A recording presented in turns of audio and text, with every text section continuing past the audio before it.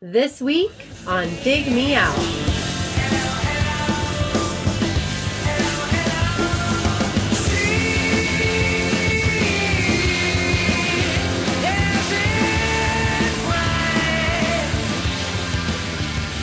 With your hosts, Jason Zia and Tim Minichi. Jay, this week it's the rare opportunity for you to pick a review. Me? You! Cool. I don't get to do this very often. No. In this case, you, I think, randomly ended up picking an album that came out in 1997. I don't think it was your intention to, but we've been doing a lot of 1997 stuff this year. Obviously, it's 20 years since 1997. And you randomly picked the band Talk Show when we were talking last and went through your pile of CDs. Yeah, I happen to have I have my CDs arranged in drawers, and I had the drawer for T and S that's sitting on my desk, and I flipped through it, and this was the one in the dead center of that drawer. Well, there you go. So, Jay, tell me about Talk Show from your perspective. Why'd you get the CD? When did you get the CD? That sort of thing. I got it when it came out. I think I was a little resistant to Stone Temple Pilots when they first broke. I liked Sex Type Thing. I didn't like Creep. I liked Plush. So I kind of got into them on the second record more. Yeah. And then really, but when this came out, was intrigued by by the concept of it. The fact that these guys would go do another band sort of, at the absolute height of their success was an interesting choice at the time. So yeah, I was in based on that. So I got it when it came out. And for people who don't know, this features Dean DeLeo and Robert DeLeo, the DeLeo brothers from Stone Temple Pilots, along with drummer Eric Kretz, without Scott Weiland, who was, let's say, taking a break to go through rehab. He was also working on a solo record, and they recruited Dave Coots, who was in the band 10 Inch Men, had just put out not too long ago. In fact, it was just in March of 96, they put out Tiny Music Songs from the Vatican Gift Shop. This came out in September, the Talk Show album of 1997. So, I mean, that's a pretty quick turnaround. We know how long it takes to, write and record, and then they're doing this with a new lead singer. So this is basically just over a year and a half later that they put out this record with Dave Coots. So it ended up making the Billboard 200 only at 131, and the single from the album that did anything was the lead single Hello Hello, and then they promptly called it quits in early 1998. So basically the band was together for about a year and a half, 2 years. That's when they would get back together with Scott Weiland. They put out the number 4 album, which had the lead single Down did pretty well. And then, it had Sour Girl. That was a huge single. Okay. That was on that record. And then they followed that up with, I believe it was Shangri-La-Di-Da was the name of that. Which record is Big Bang Baby on? That's on Tiny Music. Is it? Yep. Huh. Okay. I thought that was later. Nope. Big Bang Baby is on Tiny Music, which also has Trippin' on a Hole in a Paper Heart and Lady Picture Show. Those songs ring a bell? Yeah. So, I mean, I'm in the same space as you in that I was kind of suspicious of Stone Temple Pilots when they started.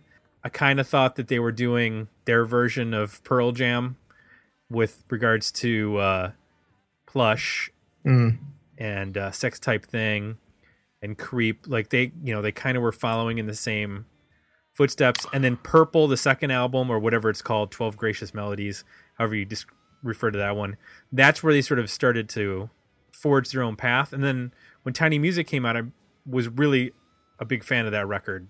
And then the band broke up. And I actually saw them on tour for the Tiny Music album up in Detroit at the where does the Pistons play? up in Detroit. I forgot the name of the. Is it just the Detroit Coliseum? No, they play out in the suburbs. So what the hell's that called? I'll look it up. You keep talking. I don't remember, but I remember that they did they did the big rock set, and then like halfway through the set, they like dropped a mini stage like down in front of the main stage, and they did like a 4 or 5 song acoustic set. That was pretty cool. With like Eric Kretz came out and played. I don't know if he played guitar or if he played like percussion, and they just did they did like the stuff that you'd expect, like Big Empty and Creep, but then I think they also did like some of the stuff that you would expect. I think they did Plush as an acoustic song. The Palace of Auburn Hills. Palace of Auburn Hills. That's it. That's where I saw Stone Temple Pilots.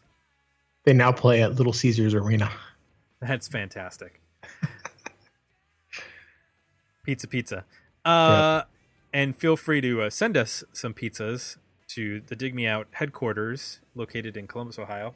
So I did not get this album when it came out, Jay. I was not impressed at the time by the lead single and didn't go into it any further than that. So I actually never listened to this album all the way through. Really? Yeah.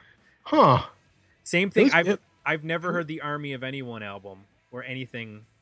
Oh, well, that's garbage. But this was pretty. I mean, this was hyped. I mean, this was. Oh yeah, it definitely was. Big deal. A lot of marketing put behind it. Yep. Yeah, it was a big deal. I remember it got pushed to college radio and it got pushed on MTV and mainstream radio as well. So this is my first time diving into it. So let's do it. Let's talk. Well, actually, before we do, let's talk about the comments that we got from our Patreon folks. New Patreon subscriber, Peter Hirsch. He dove right in with some comments after just joining us this month. He said, I really dug STP's music. And so without hearing one song from it, I went out and I bought this album when it came out. I did not expect how bad this album was going to turn out. I remember how bad the singer was and how dumb the lyrics were. I'm pretty sure that Scott Weiland's solo album came out around the same time. And though not a perfect album, it was so much better than Talk Show.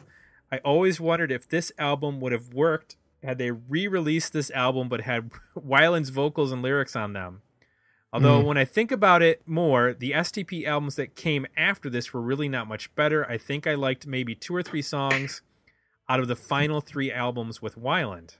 Interesting. Stephen Muzinski says, overall, it's not a surprise that this didn't do well. When you face it off against any one of STP's first 3 albums, it definitely pales in comparison.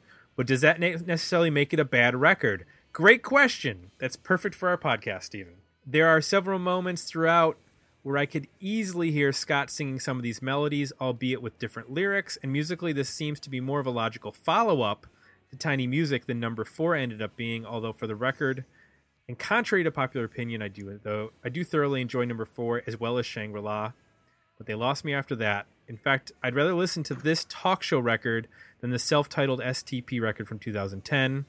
Ultimately, it just feels much more like STP than any of the other reunion material, and if nothing else, it's at least an interesting glimpse into what it could have been the 4th STP album under different circumstances. And then Scott Witt says, always like STP a lot, bought this, and while it was all right, just didn't click with me. All the time I kept thinking how it would have sounded better with Weiland singing. Same with the project they did with the Filter guy, Richard Patrick. Quick aside, I remember reading that the brothers were doing something with Rich Robinson. Don't know if that was true, but I'd like to hear it. Have you ever heard anything about that? No. Rich Robert, the guitar player from the Black Crowes? I guess so. Huh. Okay. That doesn't make any sense. Who's singing? I don't know who'd be singing, but that sounds... maybe they were doing some sort of 2-guitar thing but and get a different singer. But interesting. I'll have to Google that later.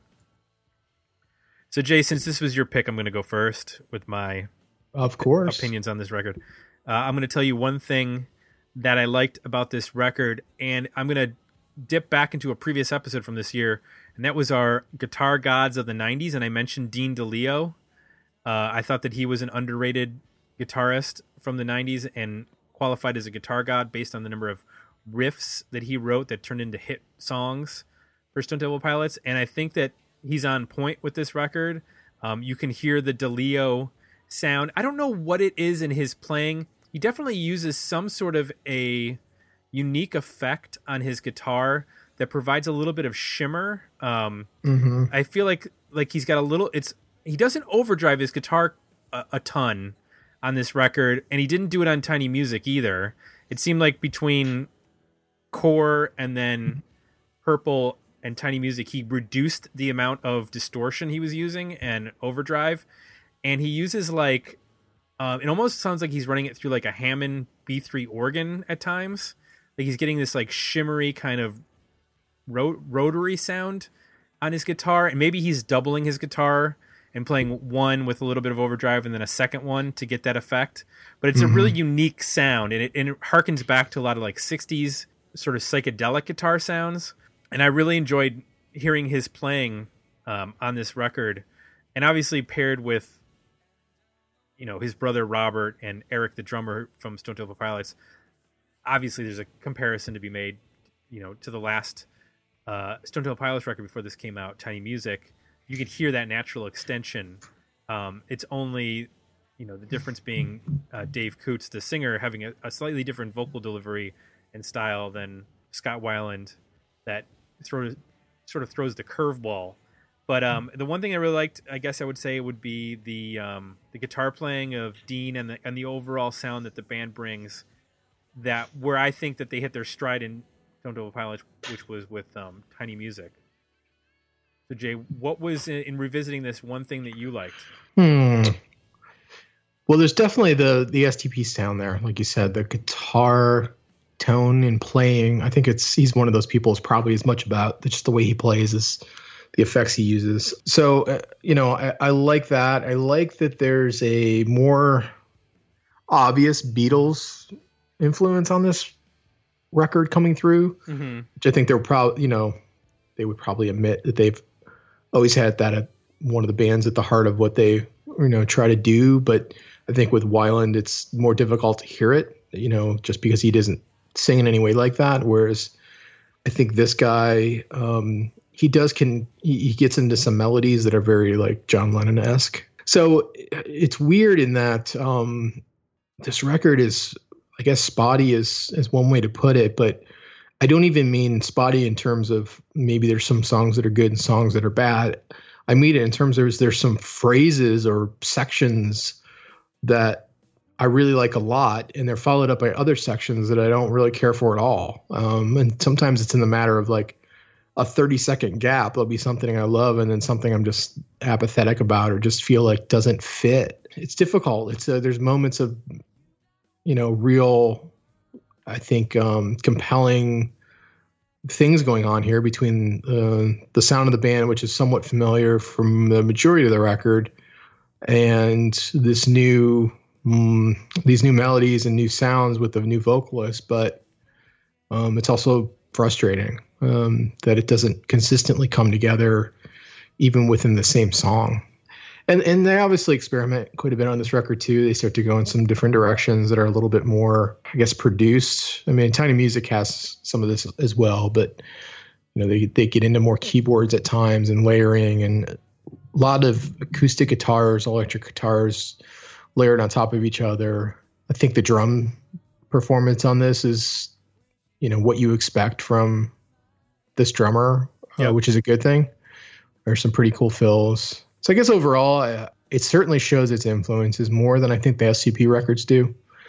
I heard a lot more Zeppelin. I heard a lot more Beatles. There's even Peeling an Orange has a harmonica solo in it that sounds exactly like Stevie Wonder.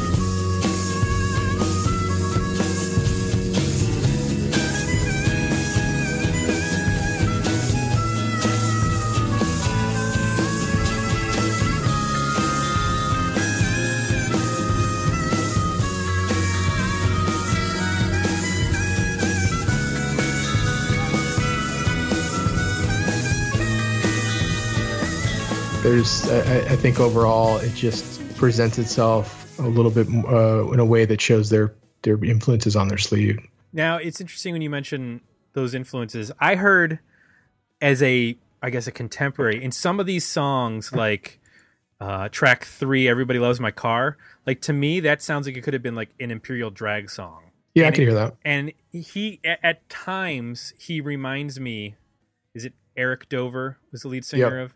He reminds me at times of Eric Dover.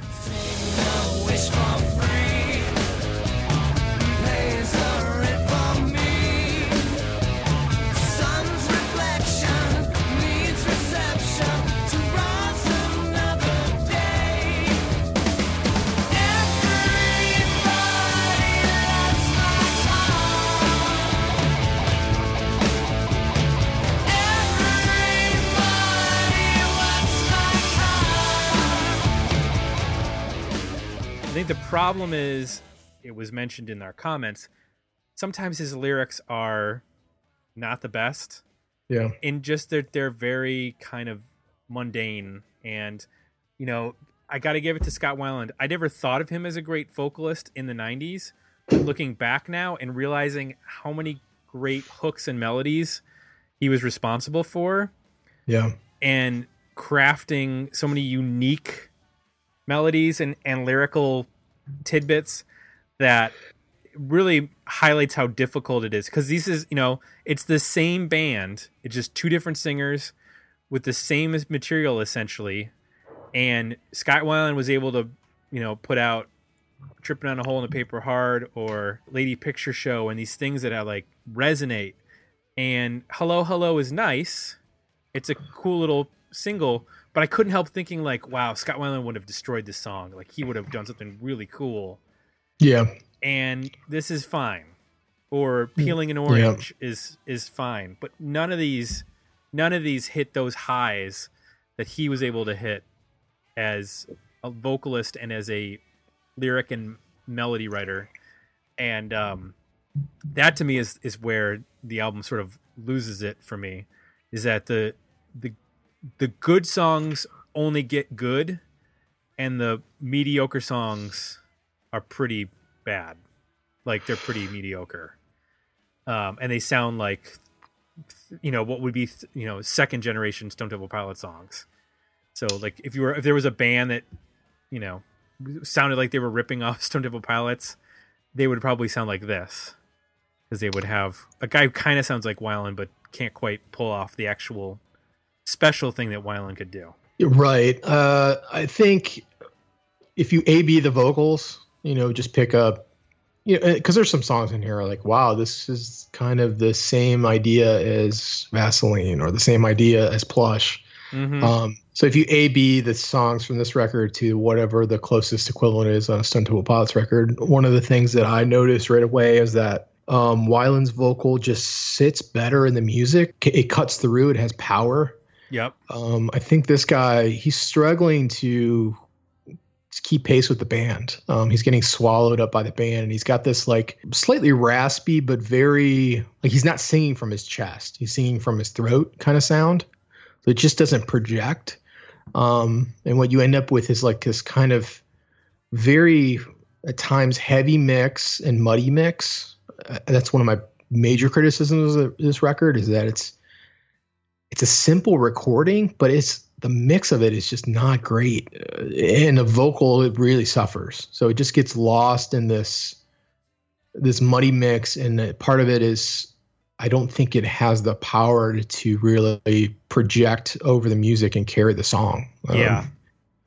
And then you mix that with some melodies that are, I don't know, they almost sound like not finished. Like they're ideas and sketches, but they're not quite right. Like they haven't performed the material enough to really get to the heart of what it is, and it hasn't been produced enough to really distill it down. Now, musically it has been, but vocally it just sounds like this is a first sketch of an idea, and they just kept it.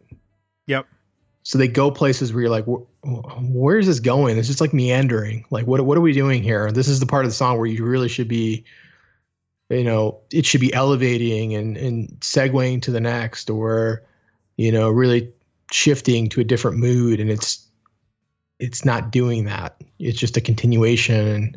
He doesn't use space well. That was something else I noticed too. Like, I think good musicians, regardless of their vocalists or guitar players or drummers, they know how to leave space. Mm-hmm. And it's something we don't talk about enough, but it became apparent to me with this guy is that he's just like, he's filling space with words and sounds instead of really thinking through, okay, what's the melody here and what's the best way to really make it work and how do I change it? Or maybe I should take a breath and step back and not sing or simplify this part. It's just like, meandering melody connected to another meandering melody, connected to another meandering melody with oftentimes no real payoff. Right. Yeah. There's just, I think you hit it when you said it sounds like unfinished, in the sense that this doesn't sound like a band that's been out on the road and have experienced that live intensity. And it sounds like a studio band. Whereas when you listen to, especially getting into like the second and third Stone Temple Pilot albums, like Interstate Love Song or Big Bang Baby, like those are very different songs, but he is like right in the pocket where he needs to be as a vocalist based on the very different styles of guitar playing that Dean DeLeo is doing in those songs. And I think there is also something to be said that Scott Weiland was a performer as much as a singer. True. And he brings a performance. Vaseline is wildly different than Creep or Sex type thing. He, had a presence to him.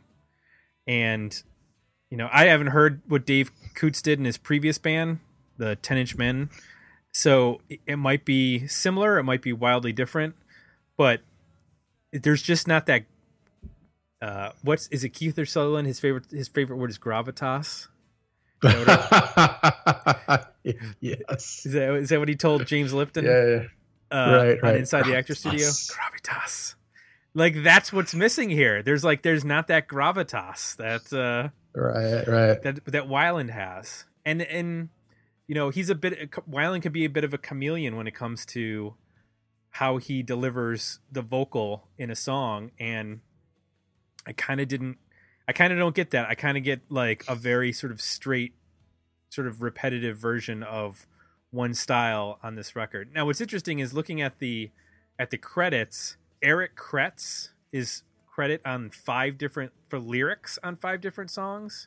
Really? Either he gets a co-write on 3 or 4 of them, and then a solo credit on. He actually gets lyrical and music credit for the first song, Ring Twice. And then the only song that Dave Coots wrote the music and lyrics is Wash Me Down, which is a song that I did not care for on this record. I think on this record, on the previous record we liked the slower stuff on the Save Ferris album. I definitely think the slower stuff is what I find less interesting on this album, and I find the more up-tempo stuff, especially the stuff that has clear like Brit influences, like you mentioned the Beatles. I also heard, strangely enough, some Stereophonics. Not that band, that band was like putting out their debut record in 1997, but his vocal gets very close to Kelly Jones, that like rasp that Kelly Jones has from the Stereophonics. And because of that like Beatles influence, it almost sounded like, they're doing like a little bit of a Britpop sound on some of these songs that would have actually worked well in comparison to like a Stereophonics or a Travis in 1997. But the overall record isn't there. It's just bits and pieces of certain songs that have that feel. Once I was a fine man until I met the woman, and then she washed me down.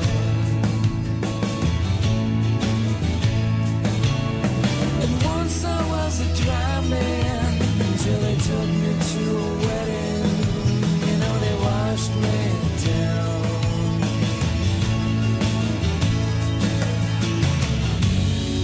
You can wash me. You can wash me down.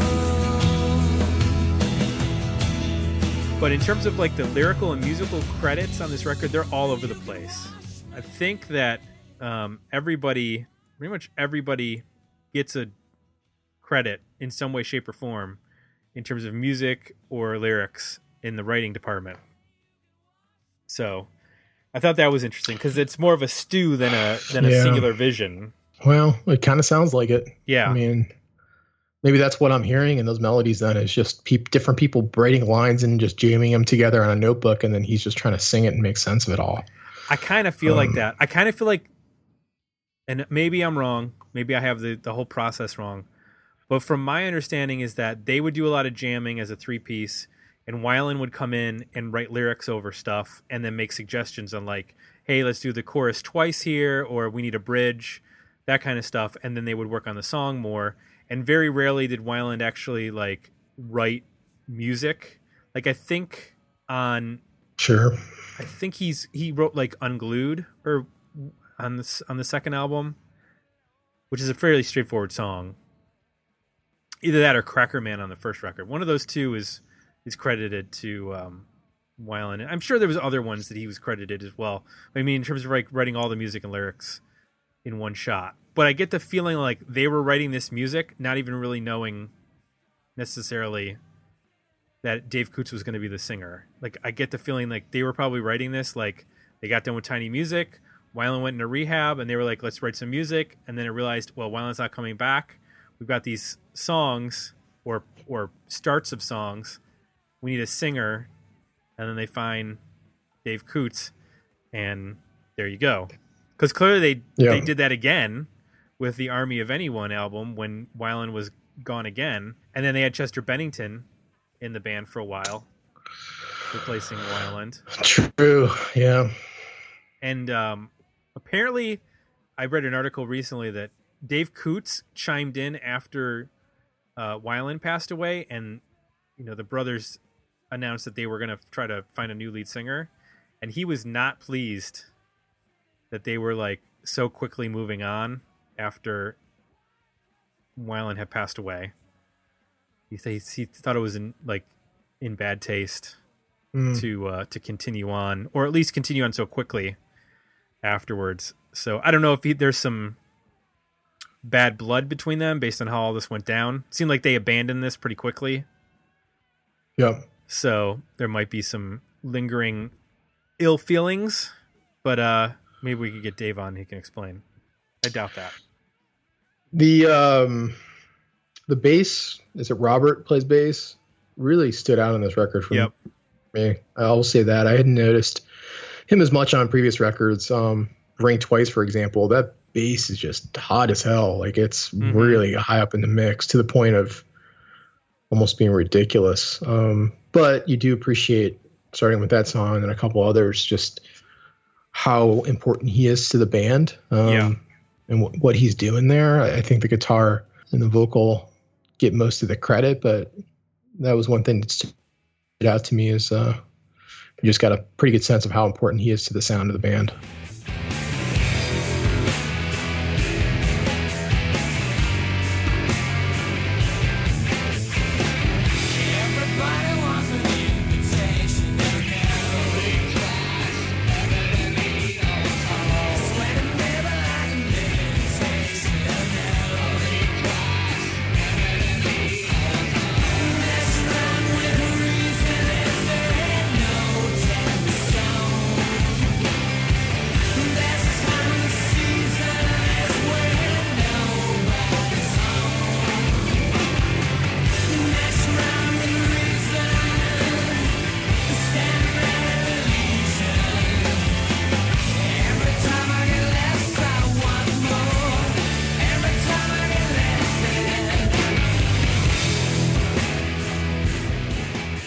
Yeah, and I feel like he was probably one of the overlooked key elements of what made Stone Temple Pilots successful, because he's actually credited as the solo songwriter on